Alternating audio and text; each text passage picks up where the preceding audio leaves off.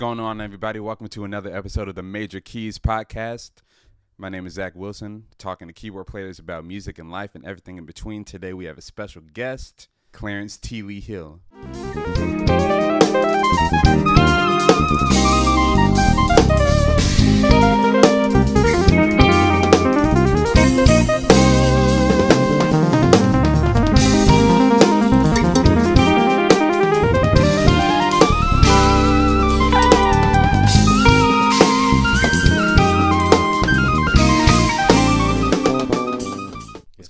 What's good, man? Man, great to be here. Everything and thanks for asking me to come through. Man, of course, bro. Man, your name has come up multiple times on here. Actually, yeah. Oh wow. Yeah, wow. Just talking about the dope keyboard players like in Atlanta. Like your name has come up. That's love, man. I appreciate it. Yeah, bro. But how goes life, man? What's up? Man, life is good, man. Family, work, career. Just living, man, and making the most out of it. That's what's up. I'm living my best life right now, bro. Gone through some things, learned some things, and I can't complain. I dig it. So yeah, bro, start from the top. Like, how did you get into playing, and just walk us through like young T Lee and how you got here. For sure. So according to my parents, I started playing when I was 2. I started playing drums when I was 2. Okay. Literally, I don't remember this, but they said that I was playing with my grandparents' quartet band. Okay. My quartet. I played drums with them for a few years, and I've always been into music. I grew up in a religious household, so sports and things weren't really a part of my life. So every day for me was sitting in my room with the door closed, playing drums to gospel songs. Got you. Did that, played in church, of course, and it was always drums. My dad played 3 instruments. His main instrument was bass. But he played keys too, and he played a little bit of drums. Yeah. So he had all these keyboards at the house. And around about the age of, I don't know, maybe like 12, I just decided that I wanted to play keys. Okay. I just decided that I liked keys. I think I felt like I had run out of things to play on drums, because at the time, drums was not what it is right now. Like the really? Stuff that these cats is playing on drums now, it wasn't even happening yet. Okay. So I felt like I had peaked out on drums, and I was like, man, I want to do more. I want to try keys. Jumped on keys, and I just kind of tinkered with it. Didn't know anything about it. Didn't know what a C was. It was just I'm just listening. Yeah. It was all my ears. First song I think I learned was a prelude called "Watch Me Lord" from John P. Key. It was at the end of one of his albums. It was like a self-played ballad he played and sang. Okay. And I just really liked the movements in it and the chord structure and how he was moving. So I just decided to learn it. And for maybe like a year, that was the only thing I could play. Oh wow. And I would play it everywhere I went. But you learned that like when you were 12. Yeah, 13, it's like 12, 13 years old. And so, and then at 15 was when I got more into playing the organ. A lady at a church that I was playing drums at, she saw me get on the keyboard after service one day. And she was like, "Oh, you can play. Let me get you some lessons." She got me lessons with a guy by the name of Robbie Rivers, who started me out, playing organ, gave me some basic theory and some this was a Kojic church, so he kind of started me out with some of the essential Kojic, Yes Lord, and some of the hymns and stuff like that, and started playing at this church, man, and that started my journey on keys. I think I stayed there for about, maybe 5 or 6 years. Then I went to Gospel Tabernacle, which was off of Maynard Terrace. Wiley Jackson church is not there no more. I just went by there the other day. It's completely torn down. It's crazy. And this is where, like Cartersville? This is in Atlanta. Off of 20, got you. Maynard Terrace. Okay. Gospel Tabernacle played there. That's where me and Justin Gilbert, we played there together. Me, Justin Gilbert, Jay Fly, was playing drums at the time. A good friend of mine, Josh Knight, he played bass. So I was there for a few years. That was a great experience. Taught me a lot. Learned a lot from playing with the homie Jay. He's an incredible musician as well. And Fly, both of them. Learned a lot from being with those guys. So I played there for a few years, and then in the middle of, I think I was there for like 2 or 3 years, and then I got called by my good friend D Major to go on the road with Tyler Perry's Meet the Browns play. Oh, okay, yeah. Did that for a couple of years. Stuff just kept branching off, man. I mean, long story short, I can go on and on with the stories, but yeah, you know, the rest is history. And here you are now. It just keeps going, and you know, created my band before Korners. Oh yeah, we're gonna get into all that good stuff. Yeah, bro. Yeah. So I've yet to do a play. So tell me like what that is like, especially at the caliber that, you know, Tyler Perry's like the. Yeah, the play was fun, man. The play was fun. I played second keys on the play, so I was doing all of the color stuff. Mm-hmm. And it was fun because we had to come up with the moods for all of those different sections, and then, you know, doing some of the writing with the songs, and it's definitely different from just doing a show. Yeah. But at the same time, it's still songs. Mm-hmm. So, but it's a great experience, man. And then being able to be around all of those different people, you know, Tamala, man, I was able to co-write, co-produce a song with her and David and Terrell while I was out there. Did some work with Nikki Gilbert, like all of the people that were in the show, mm-hmm. you know, the celebrities. So I got a chance to create those relationships. Yeah. And then with Avery Sunshine, she came in halfway through that play and played and took the main keys. Show. This was before what she year was is an this? artist. This what was 2000 and she came in 2005. The tour started in 2004. Oh wow, got you. Okay. Yeah. So she came around 2005, and that's how we kind of developed our relationship, mm-hmm. and got to know each other very well and become, you know, like brother and sister, man. Love her to death. So, yeah. Man. So the play situation, y'all were basically scoring the show. Pretty much, yeah. I mean, it was some of the stuff was already kind of created, uh-huh. but as well, though, when we got in rehearsals, there were things that we all created together as well. I can't remember the MD's name. I always try to remember. He was a bass player out of mm-hmm. Dallas, I believe. Yeah.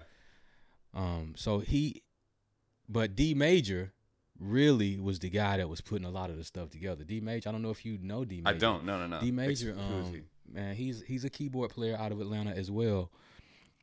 Great friend of mine, like I said. He was the one put me on. He played with Algebra before I started playing with Algebra. Mm-hmm. He was with her first, and that was my original acquaintance with him through Algebra. Okay, Algebra Blessed, mm-hmm. the R&B singer. Yes. For people that at home that don't. Yeah, absolutely. Yeah. So, but great dude, incredible keyboardist. Great. He was a producer first. Really. Yeah. If you would know him, his production was crazy. I mean, at a point he was one of the guys, and I don't mm-hmm. know, you know, what happened and got him out of the circle of the industry as much as he was in it. But yeah, incredible producer, incredible musician, just all around great dude, man. You should. I need to link y'all up, man. Let me know. Maybe he can come do the show. Yeah. But let me go back. So like in high school, you're playing at church. Are you gigging and stuff in high school and all that sort of stuff too? Like around the area. Around that time, gigs was more like weddings. Yeah. You know, stuff like that. Weddings and community choirs. Mm-hmm. So in the mix of that is when I kind of got into playing. I started MDing and playing with David Walker and High Praise, which is a gospel community choir out in Atlanta.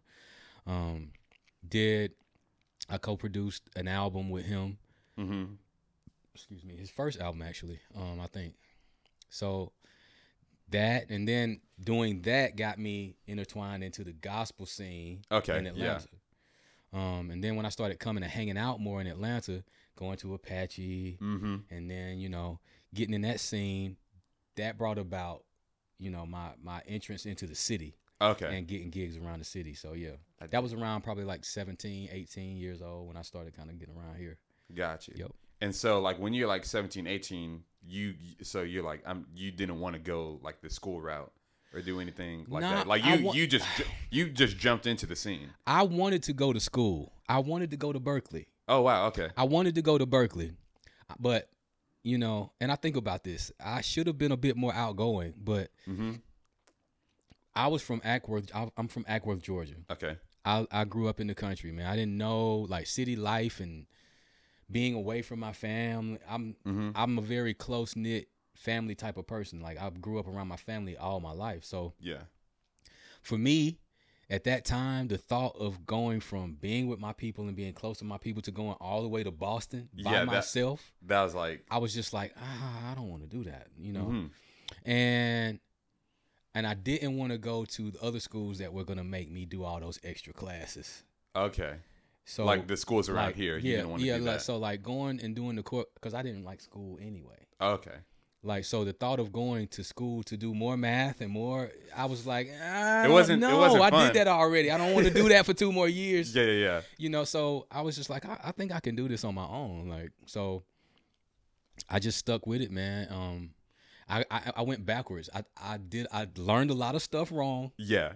And then once I got deeper into the music, then I realized, okay, there's some things here that can actually help me on the educational side of music. Let me go back. So that's when I went back and started kind of teaching myself, you know, more theory and, you know, just understanding my craft more from a educational theoretical level. So I did it backwards. Hey, but you but you did it though. So man, so Tyler Perry play. Is that the only play that you did with him, or did you do more with? No, that's with the only him? play I did with him. I did some extra work on a few of his movies because this was around the time when he was just coming into this whole movie thing. Like I was there when his first movie came out, and he was announcing that to all of his people when he went to Hollywood, and they shot him down, and he was like, "I'm gonna do it myself." So he funded his own, you know. I was there around all of that stuff. So I didn't do any more plays with him though. I did his brunch. I did the brunch at his house when he opened the studio. Okay. So I worked with him for a little while. I wish I could have cultivated that relationship a little bit more. You know, I talk about this to some people sometimes. You know, when you're in situations that are bigger than you, and you sometimes you see it and sometimes you don't. I didn't see who I was standing in front of, and I didn't realize the opportunity that I had to cultivate a relationship with someone that could help my career go even further. But you know, because he wasn't Tyler Perry at the time. He was just that's Tyler. He was, you know, help him out with the play. Super cool Tyler. Like, and I don't know him. I don't know him like that anymore. I don't know how he is, how much he's changed, if he's changed at all. But yeah, back then he wasn't the billionaire guy that he is now. Oh yeah, definitely. You know what I'm saying? Right. You know, he's extremely successful. Like, we all saw it coming. Oh, you're right. But he wasn't that guy yet. I get it, you know, because some, you know, I guess it's hard to gauge, or just, but also like you had a lot of stuff going on too, because you were producing and you were kind of playing with a whole bunch of other people as well. But to be honest, for me, with the way I see it, I was just young and naive, and I didn't, you know, I didn't grow up around a lot of business people. I didn't grow up around a lot of people that see life that way. Yeah. So it wasn't even in my thoughts to move of how I should have been moving around all of the greatness that I was around. Like, I didn't see it like that. I was just a little country boy that was glad to be like playing music for people that's celebrities. Got you. You know what I'm saying? It took a while for me to really see and understand the quality of people I was around and how to move. You know, it's very important to know how to move in the environment you're in to make the most out of it for yourself. Oh, definitely. You feel me? And I wasn't there yet. Cool, man. Yeah. Cool. So after Tyler Perry, you're playing with who? You said Avery Sunshine right there after Tyler Perry? So after Tyler, I came home. What did I start doing after that? I mean, it was just work after that. Yeah. You know what I'm saying? People saw, and they saw what I was doing with the play, and then I'm around town a lot, so I'm playing and I'm just proving myself. To be honest with you, I'm just out here showing what I have to offer, and I dig, yeah, and work it, man. Was it challenging going from, or like were there any challenges going from this one type of gig to another? Like, were there any barriers, like because like of course you're playing in all of them, but like the requirements are kind of different for whichever gig that you're doing at the time. So that's a great question, because it makes me think of a space that I was in where I was working, but I wasn't. I was working and I was around a lot of the guys in the city that are respected that get a lot of the bigger calls. Mm-hmm.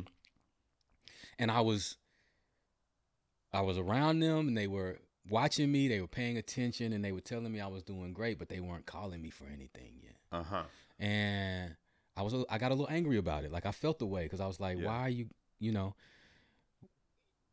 I guess it was maybe a sense of entitlement. These are lessons that I've learned, you know, to not feel so entitled, because, you know, talent is not going to always get you there. Right. You know, so, but anyway, I felt the way. So I said, you know, at the time, a friend of mine, she called me to do Cafe Circa, Eva Kennedy. Which is what? Because I actually don't know. So Cafe Circa was like, it was like a restaurant on, I think it's Edgewood. Okay. And they had a night where they had singing and music. I think we did Fridays and Saturdays. Mm-hmm. She called me. She asked me to do it. I wasn't doing anything. Mm-hmm.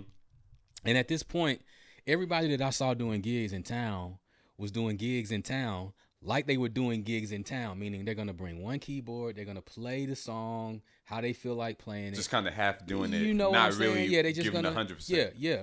So I was like, okay, I'm not doing anything else, and nobody's checking for me like that right now. What can I do different than everybody else that I see? I was like, I'm about to learn these songs like I'm playing them in a stadium. All right, because I was going to ask about this. So, okay, all right, so go ahead. I was like, I'm about to learn these songs like I'm playing for every artist that these songs are written and you know, are written by. I mean, we're doing everything you can think of, from you know, country to R&B to I mean, we're doing a little bit of everything. So I'm digging deep into these songs, and I'm digging deep into my equipment. Yeah. I got a Motif. I have a Phantom X6. Okay. Bro, I had these boards split every which way. Like, wow. I'm like, how can I get the most out of these two boards? So literally, if it's 6 songs in the song, if it's 6 sounds happening in the song, yeah, I'm set up and I'm playing everything. Yeah, I'm playing everything, and that taught me how to play parts. Okay, got you. That's how I learned how to play parts. That gig, it was like every week I was learning a new song. So I was, oh, let me split this board. How can I do this? I only got 2 hands. How can I figure out how to play all these parts? Right. I mean, there's some parts I'm playing 2 parts with 1 hand because of how I've configured the keyboard. That is, I've seen you, bro. That's, if y'all scroll down T Lee's Instagram, you'll see him playing along to records. But it's almost like you can't hear T Lee because he's matching the record so correctly. Yeah. And that's like, you're probably the only person that I know that does it that strategically. And the reason why is because every time I would talk to, you know, MDs or other cats around the town and stuff that were doing the bigger gigs, their complaint was keyboard players not playing the proper parts. Oh, okay. Guys will play at the parts, and not only would they play at the parts, they were subpar in choosing in sound selection. Okay. Like they wouldn't match. They wouldn't get close. They're not even really it's their version of close. Okay. But you know what I've learned from doing that, the feel of a song is not just in the proper chords. It's in sound selection. When you listen to a record and it makes you feel a type of way, it ain't just the chords they're playing. It's the texture of the sounds that they're using. And a lot of cats don't pay attention to that. Yeah.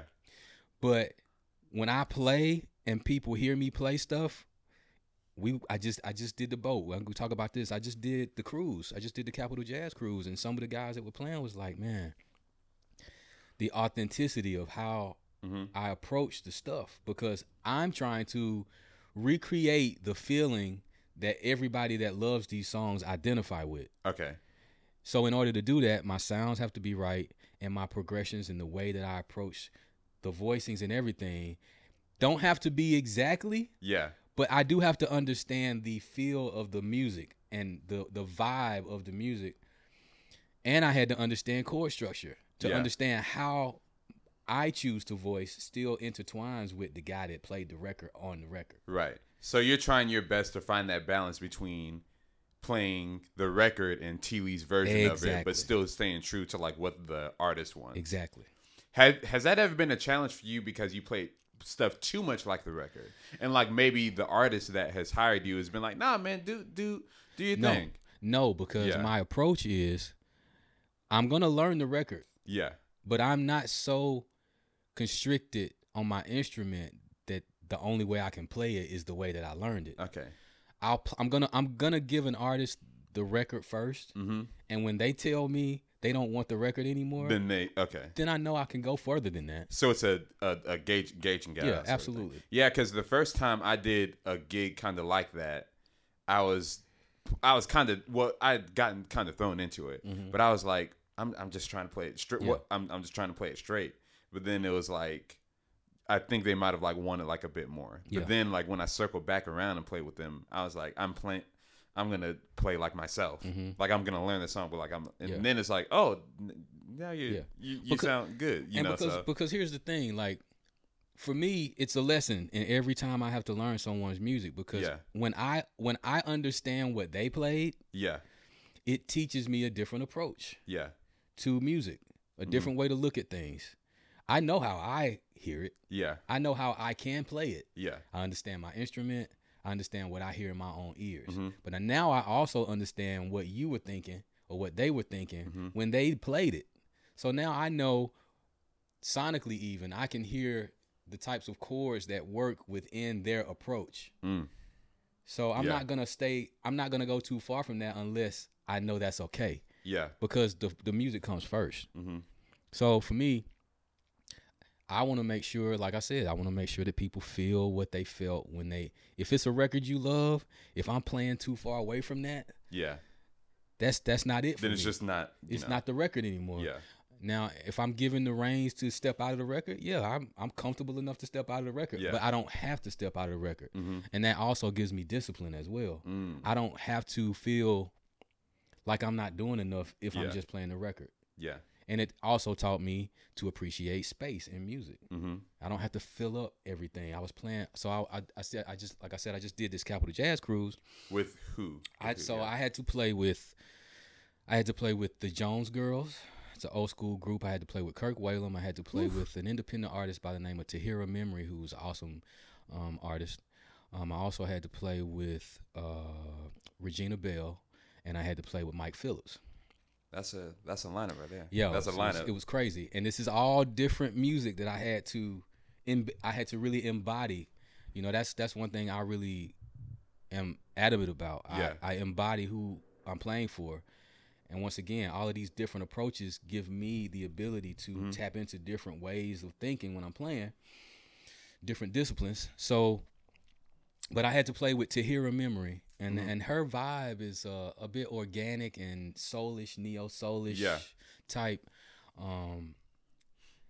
So Lettucey was at that show. She came and she heard the show. Okay. So we're sitting in the eating area, and she walks up. Lettucey walks up. Okay. She walks up. She starts talking to us. She knows a couple of the guys that's at the table. So she's talking to everybody, and she's like, "Well, who are you? What do you do?" I'm telling her my name. You know, I play keys.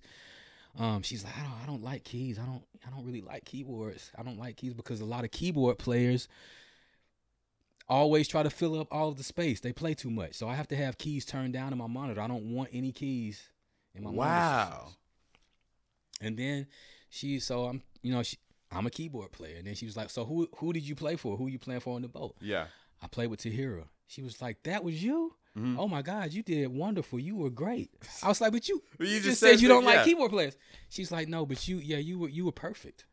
Wow. And it was such an, it was so great to hear that from her, especially coming right after her saying she doesn't like to hear keys in her monitor because keyboard players play too much. Wow. Huh. Yeah, it's almost like you really gotta like gauge out the gig, like because some gigs they want Zach to be Zach. Some gigs, hey bro, just play the song, keep it moving. Quick question: did you have to learn Nights Over Egypt for the Jones Girls? I did. You learned that? How long did I like that? I actually like that song. I've played that before. I've played that line with Jeff Bradshaw. Yeah. A tremendous trombone player. I've played with him before. So, but stuff like that, it comes with me playing these parts and learning how to play these parts the way I have. So it wasn't a complicated thing for me. It makes sense. When I see it, when I hear it, it makes sense. So it's not really hard. And that's a weird thing too, because stuff that seems, I don't know, complex, or the way that I identify with music now, it's not always a hard thing. Like, hard for me is like classical music and things like that. But when it comes to replicating these albums, the hardest thing is playing multiple parts. Okay. If I had to play one part at a time, that's not really going to be complicated for me. It's approaching everything at the same time and playing it by myself. And in so many cases, I haven't had the luxury of having two other keyboard players, one other keyboard player even a lot of times playing with me. So I end up tackling 2 and 3 keyboard player parts by myself. That is the challenge for me. And that is what, for me, when it comes to playing, R&B and music that's less complex from a player standpoint. Right. The complexity is, that's where I get my fun from, playing multiple parts instead of the licks and the jazzy stuff. It's like, okay, how many parts can I play correctly at one time? How well can I do this and still be myself? I dig it. So, because I think it's important to find the fun in the simplicity of some things that we have to play as keyboard players. Because some of us get bored, and when we get bored, what do we do? We try to add stuff, and like we overplay. We overplay every time, and that's what the artists don't like, and that's what gets you not on the not gig. called the next time. I get that. But now I had to learn. I learned Nights Over Egypt a couple of months ago. I had to play that, so I was like, "Ooh, Jones Girl." So I was like, at first I was thinking, "Oh yeah, you have to play Who Can I Run To?" Now, so now, Nights Over Egypt. Let's talk about it. All right, go ahead. So, because there's a synth sound that's in the middle of the verses and everything being played that nobody ever plays. But it fills up a certain kind of space in the song.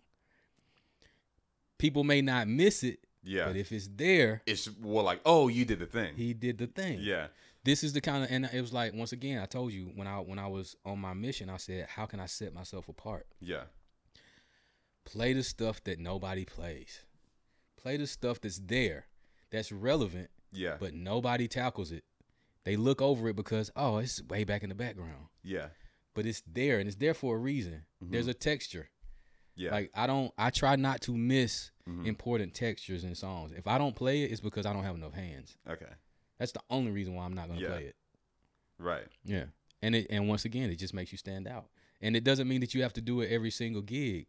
But it's like having a drummer that can play like crazy, and you have him playing a regular 2/4, but you know that if you ask him to step out, he can do it. Yeah. So it's just about setting yourself up. I like that. Yeah. So transitioning from playing with everyone else to playing in your own group, the Four Corners. So tell me how that kind of came about for the people that have been living under a rock and don't know who the Four Corners are. Tell the people, tell introduce the group, how that came to be, like your style and, your approach to that. So the Four Corners is our version of jazz fusion. Yeah. Jazz fusion is a very technical type of music, but we don't have the educational prowess that most people have that play that, and I think that's one of the things that has given us the sound that we have, even though it's influential of a lot of the greats.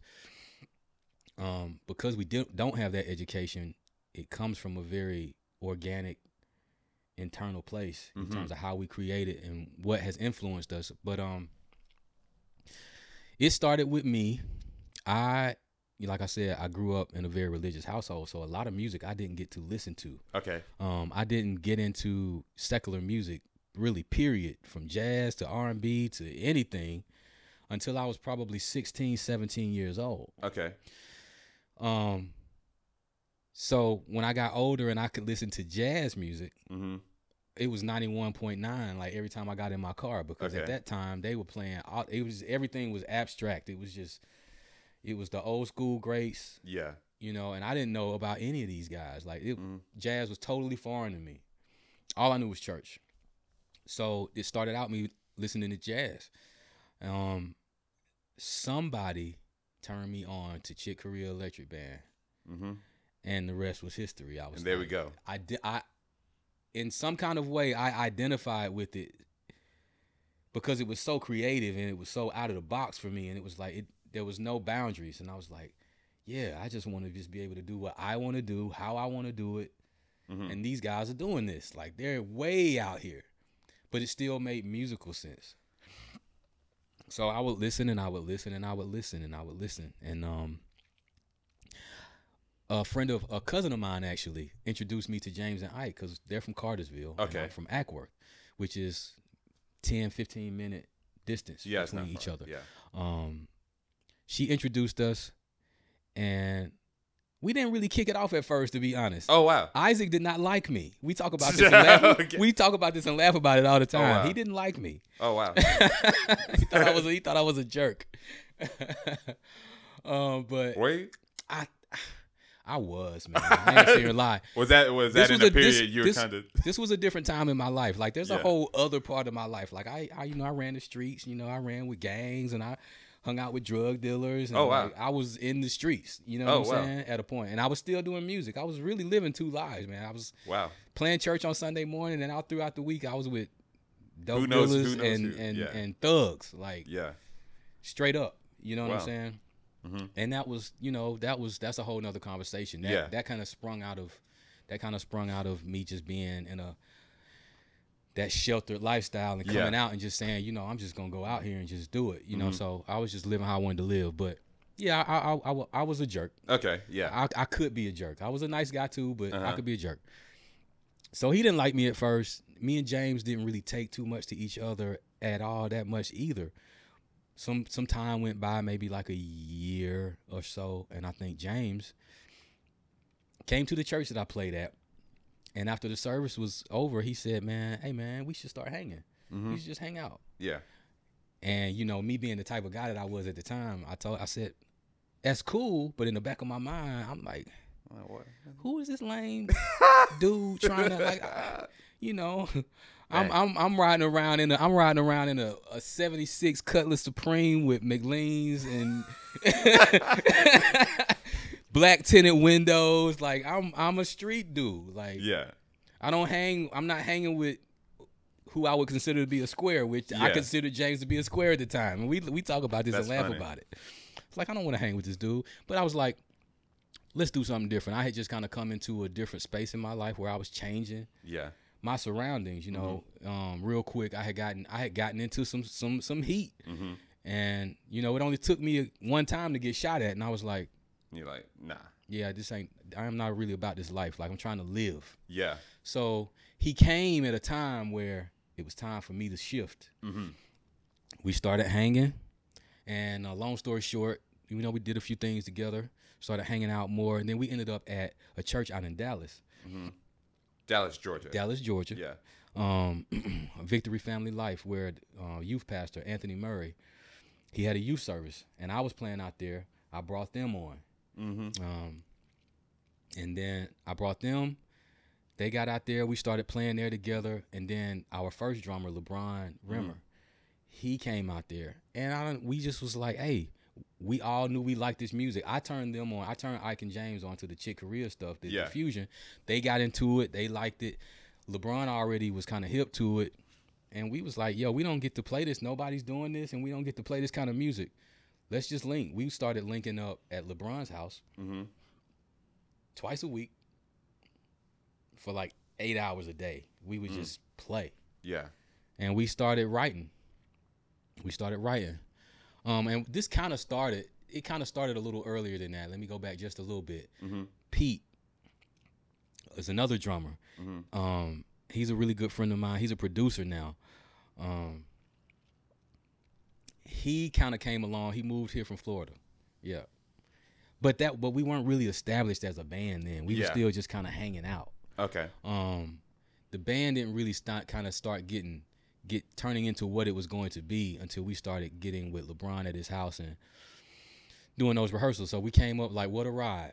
What a Ride was the very first song. No, Premiere Canción, last song on the first album. That was the first idea that I came up with. Mm-hmm. And it didn't get finished for years. Okay. And then we came back around What a Ride. I think I conceived that, and me and Ike kind of put it together. Mm-hmm.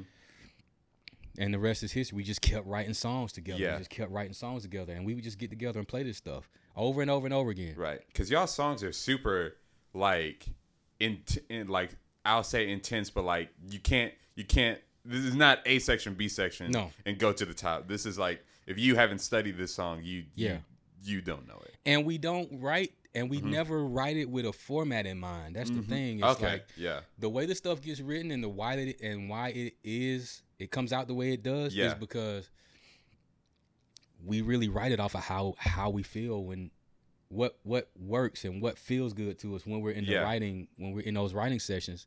So it doesn't always mean a bridge and a verse. Mm-hmm. It's not always coming back to back like your typical format. Right. Sometimes it does, and sometimes it doesn't. And that's because, for me, the influence of Electric Band and just Chick Corea in general, that stuff moves. It's like classical move. You think classical. Classical is always, the movements are always changing. Mm-hmm. And so that's kind of how I view that form of writing. It's like, it's a movement. It doesn't have to come back to this. Mm-hmm. Or, a friend of mine, he's like, man, y'all do one thing in a song, you never do it again. It's like, yeah, because that was that moment. It's there. It's gone. You know, it's good or it's bad. You like it or you don't like it. But either way, it's not something that has to always repeat itself. It's not typical. So, but yeah, man, it just evolved into what it is now. And how we got the first album recorded, I was recording for Lil Jon's album. Lil Jon Roberts? Lil Jon Roberts. Okay. We Lil Jon Roberts, the drummer from Atlanta. We've mentioned him before. Yeah, he's actually from Philly, though.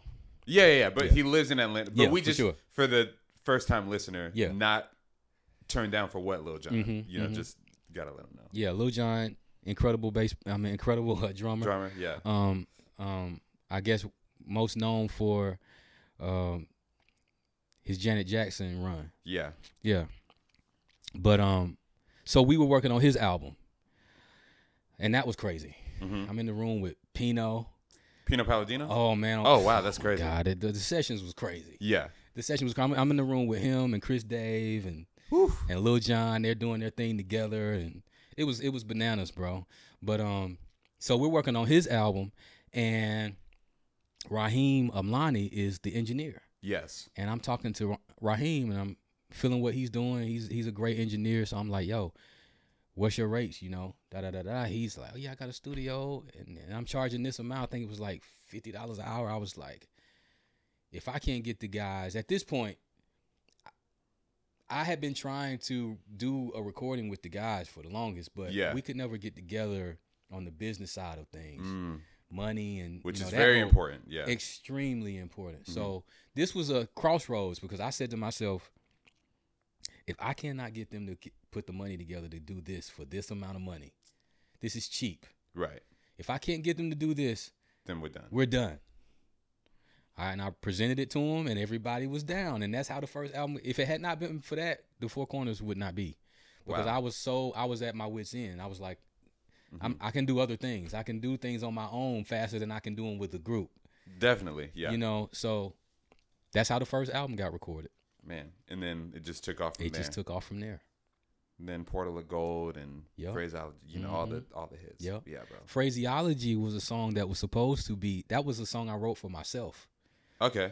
I did that song for myself because I wanted to do an album, but I was kind of procrastinating on doing it. And then I think we talked about recording a song, and I said, yo, let's do something that's different from what we do to showcase our versatility. Right. And I was like, I'm not doing nothing with this song, and it's a great song. Let's record this. Yeah. And that's how that happened. Yeah. Man, and then like, since then y'all have been on tour with Sean Martin, who's been mentioned on here. Yep. Y'all did a whole thing like in Indonesia, I think. Where was that? Yes. Y'all did a whole like kind of residency or something over there. So we went to Indonesia to play with an artist out there. He had done some work with J-Rod. Okay. J-Rod done some production stuff for him. But he knew about the band and he loved the band, and he had this event that he was gonna be on, and he wanted us to come out there. So he flew us out there to really play for him. But in the mix of that, we were able to also do some things, individually or aside from him with the band as well. So gotcha. That was a cool run. Yeah, it was cool. Can you say anything about any Four Corners music coming up this year at all? Is that something that you can say yet? Or is it, I don't think. Yeah, Rod doesn't mind because I see he's mentioned it on his social media. We're working on his album right now. Okay. So we're working on an album with J-Rod. And but it's not a Four Corners album. It's not a Four Corners album. It's a J-Rod Sullivan album. It's a J-Rod Sullivan album with the Four Corners playing. Corners. Okay. Yeah. And we definitely are writing the songs in a way that we hope that definitely make sure that it's not, oh, this is still the Four Corners. Like, that's not what we want. We want J-Rod to have his own individual thing, man. So we're not sure exactly when it's gonna be finished yet, but yeah, we're definitely working on that for him, and we're working on some things for the band as well. I spoke to James the other day, and I'm actually going to be working on my own album as well. Oh, let's go! Yeah, I've asked you about this. I'm like, bro, come on, man. Let's I've been playing games for a long time, man. So yeah, and it's not gonna be. I don't foresee it being a fusion album. I love music in general, man, and I've always been like one of my aspirations has always been to be versatile. Yeah. Which is why I like to, jump into all of these different situations, because it keeps my mind open to understanding all of the different approaches that, that music affords us. So I'm not sure exactly what direction in. I'm kind of leaning towards I think it's gonna be a blend of smooth jazz, jazz itself, and I'm not gonna go the fusion route. Yeah. I just want to create good, well thought, meaningful, heartfelt music, man. Yeah. That comes from me. Yeah. My approach and what I feel and what touches me. Yeah. Herbie is a huge influence over my playing, and that's kind of an approach that I haven't outwardly shown. Yeah. In my playing yet, and in my releases. So yeah. I'm excited. I like that. I like it. I'm looking forward to it. Got you. What's the worst gig that you've ever had, or the worst thing that happened on a gig? Oh man, me and the guys talk about this. Me, James, and Ike. Okay. This was the gig that taught us the value of truly being prepared and learning a show. Okay. And learning music. Okay. We get called on a Monday or a Tuesday, I think it was. I get called. Hey, man, you want to do this 112 gig? Sure. Like, when is it? It's this weekend. When is rehearsal? Rehearsal going to be tomorrow. Bro, like, there's not enough time. Like, I don't have enough time to learn the stuff. And how long is the show? The show is like, I want to say that had to be like a 90-minute show, bro. Oh, wow. So this is long. Yeah. So it was in Rhode Island. Ugh. Who's in Rhode Island? It's like, it was packed. It was crazy. Wow. Yeah. So he's like, don't worry about it. Don't worry about it. It's going to be cool because everything's in the stems. Okay. Just learn the music. So, okay, I'm relaxing at this point. I'm like, okay, I'm going to learn the music. I'll be good. I learned the music enough to play the music with the stems, which means if something happens, you can back out. The track is there. But not only that, I knew it when I heard it. You see what I'm saying? So when I heard the stems, I was like, okay, I got it. Mm-hmm. But I didn't know it enough to not hear the stems. To just like go off the top. Just be like, okay, this is the song we're in. We get to the show. Oh, no. Rehearsal now. Rehearsal was great. Rehearsal's good. Your rehearsal with the stems, all that stuff. All of the guys were satisfied. 112 was like, y'all are killing it. Sounds wonderful. Everybody's hype. Everybody's ready. Mm-hmm. we get to the show. Number one, we're late. They're waiting on us. So we get there, and they're waiting on us. We got to rush to the stage. We get to the stage. First song in, first 2 songs in, everything's good. We're killing. Song 3. And from song 3, throughout the rest of the show, the only stems that were playing was drums. We still don't know how that happened. It's debatable as to whether or not we were sabotaged. You feel me? So the other stems, which means all the other keys, the extra sounds, gone. Did y'all have cues? And y'all had cues in the stems or no? We were being cued by the drummer because got you. And he was the MD. Got you. But everything else, there's nothing else in the track. Out of here. Nothing. That you could hear? Nothing. Was it coming in the house at all? Nothing. Wow. Nothing. Q. Wow. Q turns around. I remember Q doing all the dance moves. Yo, what's going on, man? Yeah. What's that?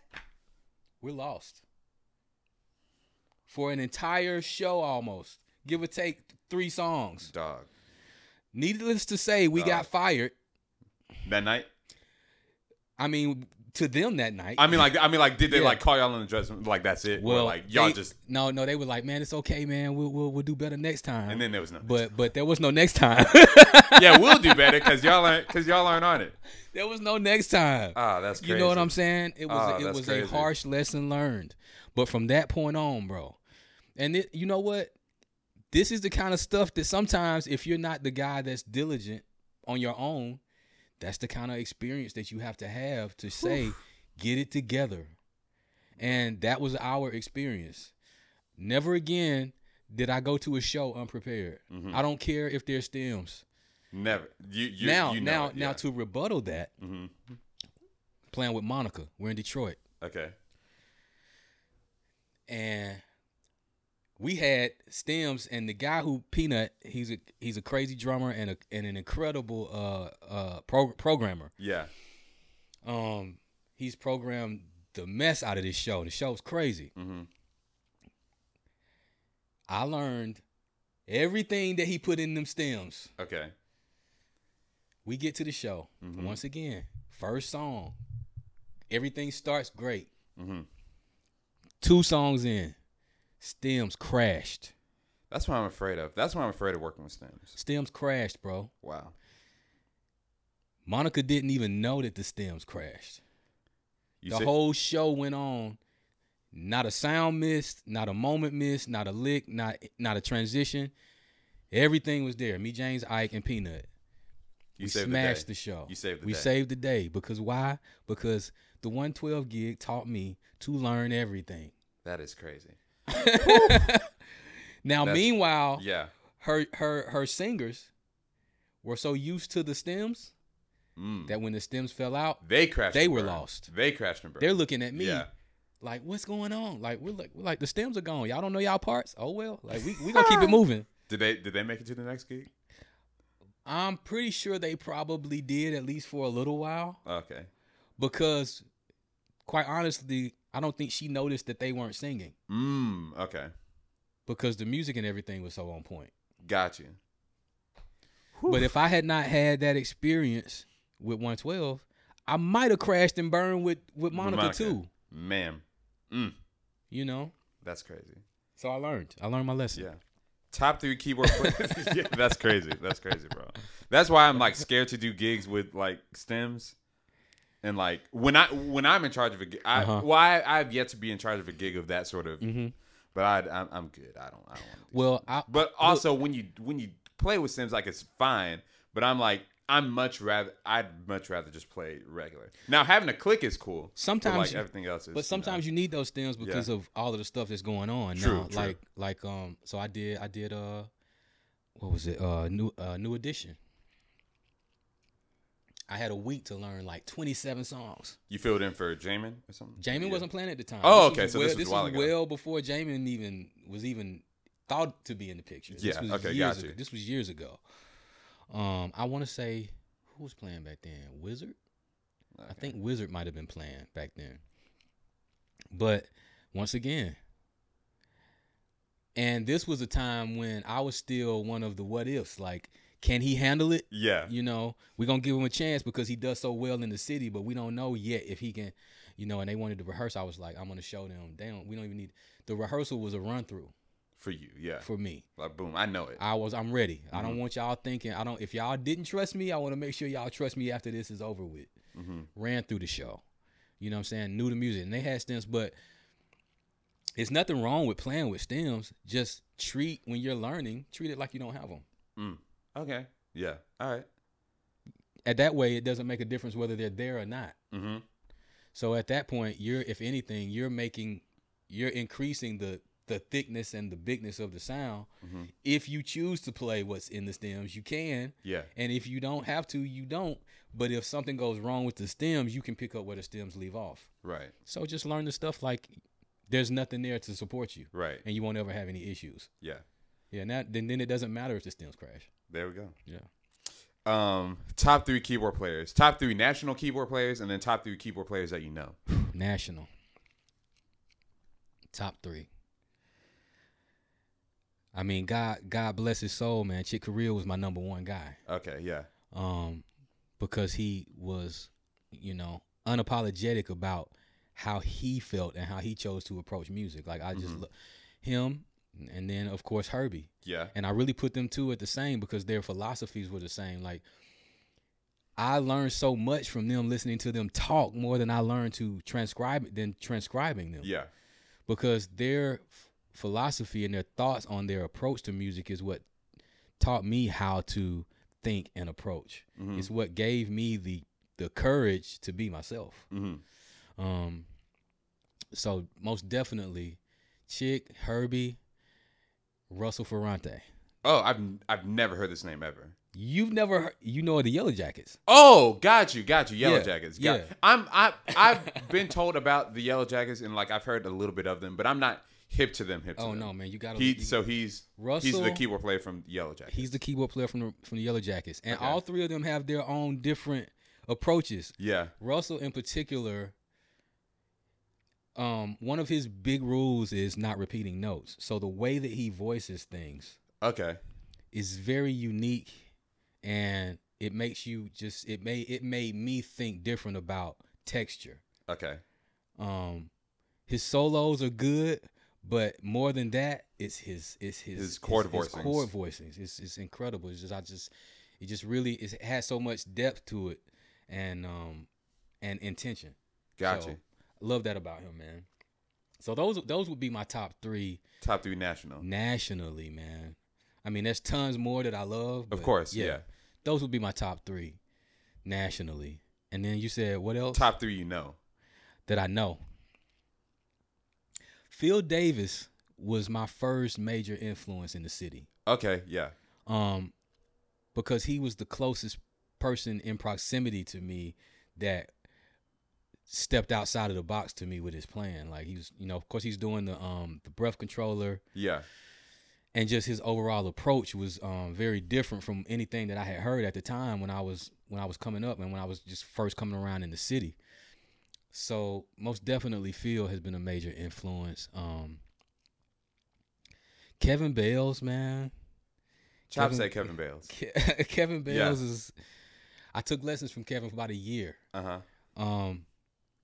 And oddly, what I was saying about Russell, the biggest thing I got from him was that not repeating notes and me learning and understanding chord voicings and chord structure better. Yeah. Not repeating notes really helps me to eliminate the clutter. Yeah. You know what I'm saying? Yeah. That's the biggest thing I learned about him. But his playing, though, just sitting down watching him play when he would show me things, and a few shows that I've seen him at, he's definitely one that I really admire as well, in the city. And man, who else? I mean, of course, you got your Corey Henrys and, these guys. I mean, that's national. That's national. Yeah. The last one that you know. If you have to do 2 more to be safe, you can. But Justin Gilbert. I thought for sure that he was the one that was going to come because up. now Justin, Gilbert. And Justin knew about Russell before I knew about Russell. Yeah. And Justin brought that approach to church when we played at Gospel Tabernacle. Okay. And I never could understand where he was coming from with this the way he played, because number one, I didn't understand any theory. Like everything was all ears to me, and ears and shapes. Okay. At that time. So now I get it. But yeah, I learned a whole lot from Jay, man. I learned a lot from Jay. Discipline and being able to play organ behind someone, and being able to sit in a pocket while someone else is the guy that shines. Yeah. You know, those types of things from just being in the room and playing together. So yeah, Jay, man, most definitely. Gotcha. Yep. Cool. All right. You have unlimited budget, unlimited availability. You can build your own super group. Keys, guitar, bass, drums. You can do a horn section if you want to, but at least the core four plus a lead vocalist. This is either a show, a party, but you have everybody's available. You have the budget for everybody. Man, that. There would be different reasons for that, but you know, I'm gonna go with my guys off top because I know the versatility that comes with us. See, now a lot of people kind of put us in a box and think that fusion is the only thing that we really play, but no, we can pretty much sit anywhere and be authentic because we love and we understand what the music needs. So I'll put my guys up against anything, man. I don't think there's anything that we can't tackle. You know, and there's nothing that we haven't been able to tackle. So yeah, I mean, there's tons of great people out here that I would love to play with as well, but I gotta put my guys on deck. Gotcha. Four Korners. So you, J. Rod Sullivan on drums. Yep. Ike Thompson on guitar. James Thompson JT on bass. on bass. Yes, gotcha. Sir. Are you gonna do horns or no? Good Times Brass Band, bro. That's the go-to. Yeah. Mike Burton, Melvin Jones, Wilbert Williams. I just thought about this. Hearing a Four Korners show, like Four Korners music, but with the brass section, I feel like would go. It would be on. What's my favorite song? Orbiting Hands. Orbiting Hands. Like at the end of Orbiting Hands. That would go. That would be crazy, bro. If you did like one show, like Four Korners with like horns and strings or something like that. That's a good idea, man. That's a good idea. You got it. That's a great idea. I always have wanted to kind of expand those types of sonics with the band too, and just to see. You know, and I think eventually we may do something like that. Yellow Jackets did something like that. They used a big band with some of their songs that they had previously done as a four piece. Four Korners with a horn section by itself, yeah. But Four Korners with horn. I've been into like looking at people like with orchestras and like string arrangements. Four Korners with strings would go. That would be crazy. That would be crazy. That would be crazy. You're gonna make me create a song that way. Hey, bro. That would be because you could do like half new stuff and then do like half of like the hits. That's like Orbiting Hands, Portal of Gold. Yeah. You know, you do. Oh no, what's the one? Miracle Hand. I'm thinking It's the one that it features Ike. Miracle Child. Miracle Child. Yeah, that's it. Yeah. Yeah, he wrote that for himself. Yeah, but that one with strings behind. Oh yeah. All right. Oh yeah. All right, bro. Last thing. What do you want to leave with the people? Words of motivation. I feel like I know where you want to go with it, but I'm not gonna guess. Now you got me. Words of motivation. Words of wisdom. Last thing that you want to. Man, you know, this would come from away from just the music, man. Just be your best self, man, and be unapologetic about it. Yeah. You know, I spent a lot of time thinking that I needed to be somebody for others. In my music and just in my life in general. But from a musical standpoint, be yourself, man. Don't be afraid to be you. Learn how to absorb influences from other people and learn from the things that you enjoy listening to and learning from, but find yourself in your creativity and be that. And let it cultivate, you know, what it's going to cultivate in your career.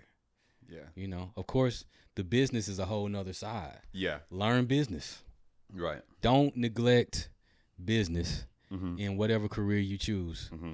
Because if you're just talented and you don't understand how the business works and how it moves, you're gonna only make it so far. Mm-hmm. I'm taking it from somebody who knows. Yeah. Mm-hmm. I've made the mistakes, and I'm not proud of the mistakes, but I own the mistakes because me owning the mistakes gives me the opportunity to speak to somebody else, Mm-hmm. to see somebody who messed up Yeah. and not make the same mistake. Yeah. Yeah, man. Got you. Yep. All right. Socials. Chill3 is my IG. Clarence T Lee Hill is gonna be my Facebook. Mm-hmm. Chill3, I think that's my WhatsApp as well. My TikTok is Chill the Third. All right. Yeah. Whatever the main one is, you know Yeah. how IG, man. That's yeah, the main the one. IG, yeah. Half of the other ones I don't even use. Got you. All right, IG. Yeah. But yeah, man. Appreciate you coming on here. I've said this before. One of my favorite keyboard players, man. I appreciate you, bro. Appreciate you for real, man. Real talk. Yeah. Now the Four Corners too. Yeah. The Four Corners. Oh yeah, follow them. The Four Corners on IG. We're also on. We have a website and we're also on YouTube. Mm-hmm. THE the number 4 Mm-hmm. Korners with the K. Yeah, Yes, go sir. follow us. Check us out. Yeah, man. And y'all listen to the Four Corners' latest single, Arcade Nights, Yes, out on sir. all platforms and Phraseology. Oh, look at all of the Four Corners music, Mhm. you know. But yeah, man. That's it. This has been another episode of the Major Keys podcast. Keep pressing on. We'll see y'all next time. Yes, sir. Thanks for having me, man. Yeah, Doc.